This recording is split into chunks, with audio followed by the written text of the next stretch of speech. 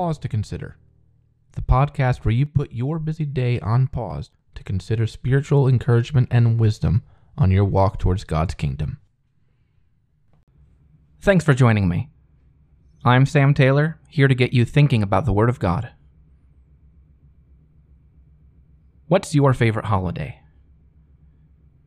If I had to choose my favorite holiday, it would be Thanksgiving Day, and not just because of the amazing food.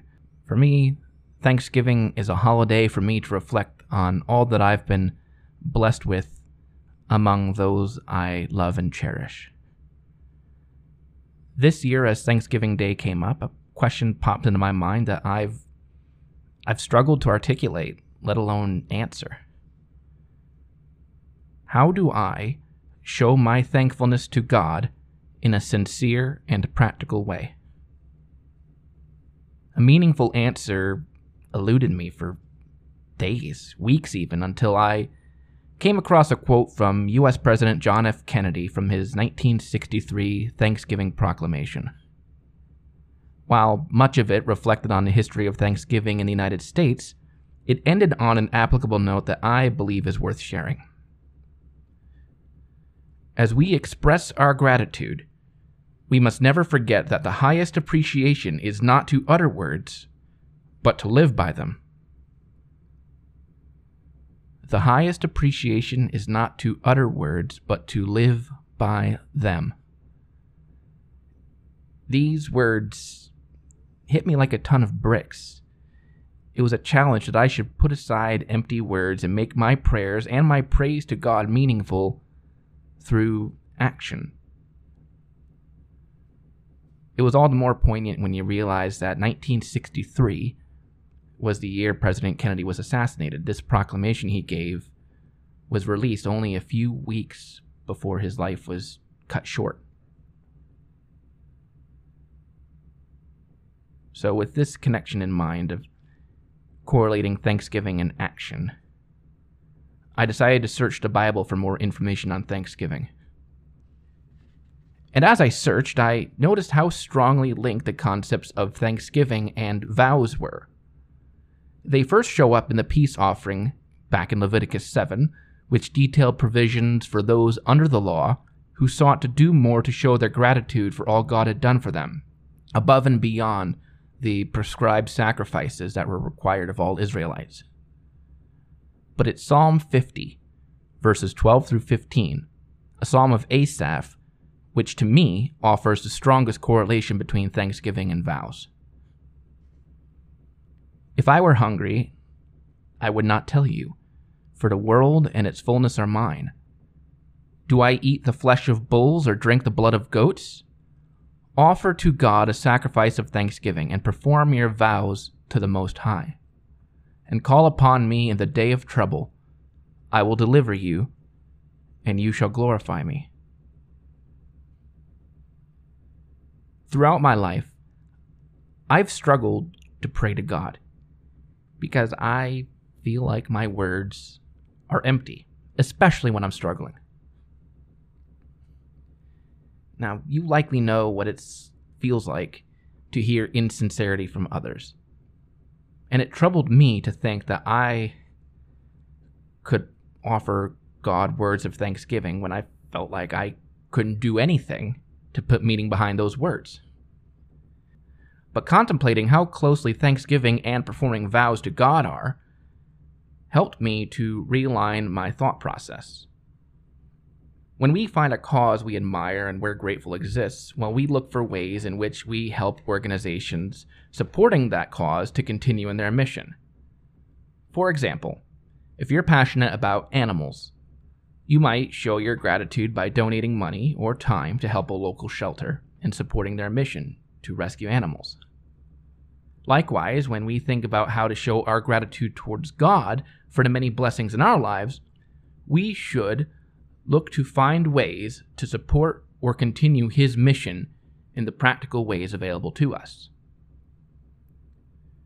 In the New Testament, the Apostle Paul had a cause that was near and dear to his heart: collecting funds to support the widows and poor members of the Jerusalem ecclesia. And his passion for this effort can be traced all throughout his letters, right up until his imprisonment. In 2 Corinthians 9, verses 6 to 15, Paul rallied the ecclesia at Corinth to consider everything they had been given by God and to decide for themselves how much they wanted to manifest that thankfulness. The point is this: whoever sows sparingly will also reap sparingly, and whoever sows bountifully will also reap bountifully. Each one must give as he has decided in his heart, not reluctantly or under compulsion, for God loves a cheerful giver. And God is able to make all grace abound to you, so that, having all sufficiency in all things at all times, you may abound in every good work. As it is written, He has distributed freely, He has given to the poor, His righteousness endures forever. He who supplies seed to the sower and bread for food will supply and multiply your seed for sowing and increase the harvest of your righteousness. You will be enriched in every way to be generous in every way, which through us will produce thanksgiving to God. For the ministry of this service is not only supplying the needs of the saints, but is also overflowing in many thanksgivings to God. By their approval of this service, they will glorify God because of your submission that comes from your confession of the gospel of Christ, and the generosity of your contribution for them and for all others, while they long for you and pray for you because of the surpassing grace of God upon you. Thanks be to God for His inexpressible gift. It wasn't enough for Paul to just thank God for this unspeakable gift, but he encouraged others to action in supporting those marginalized not only in society but within the ecclesia.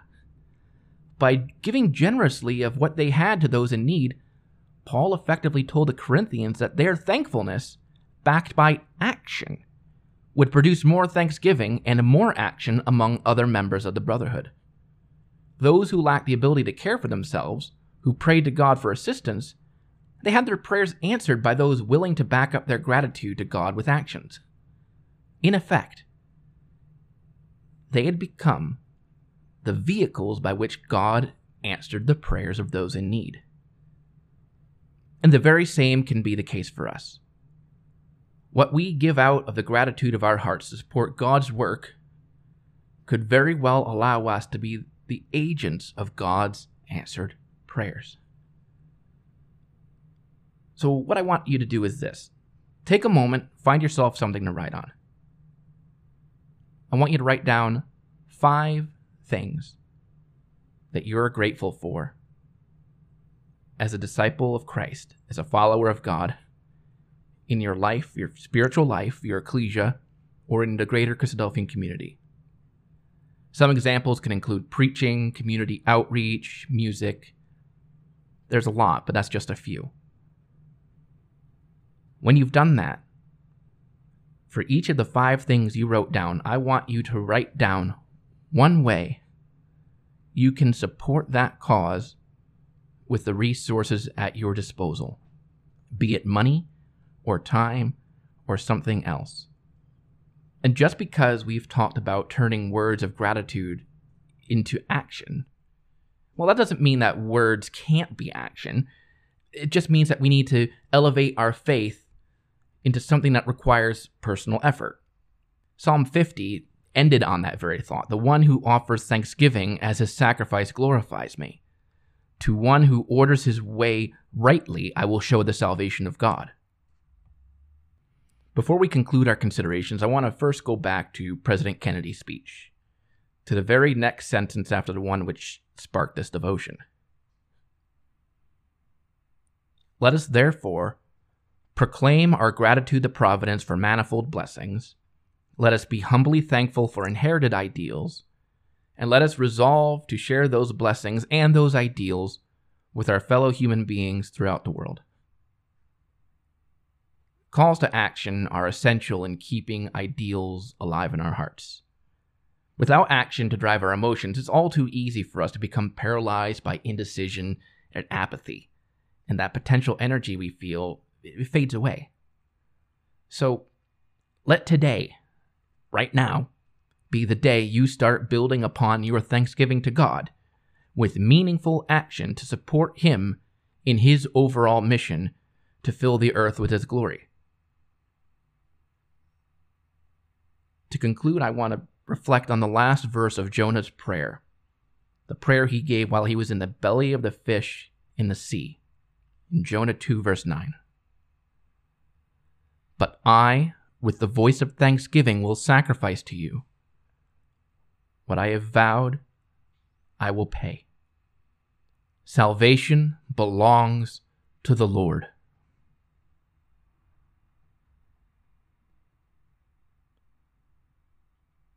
I want to thank you for joining me on another devotion here at Pause to Consider. If you like this devotion, share it with your friends and your loved ones in your ecclesia. If you have questions or feedback, you can email me at pausetoconsiderpodcast@gmail.com. If you wish to subscribe to receive up-to-date episodes, you can do so on Apple Podcasts or your preferred streaming service. And above all, I hope this episode was helpful for you. I pray that God continues to bless you in all you do until we meet again, whether it be in our next devotion or in God's kingdom. God bless.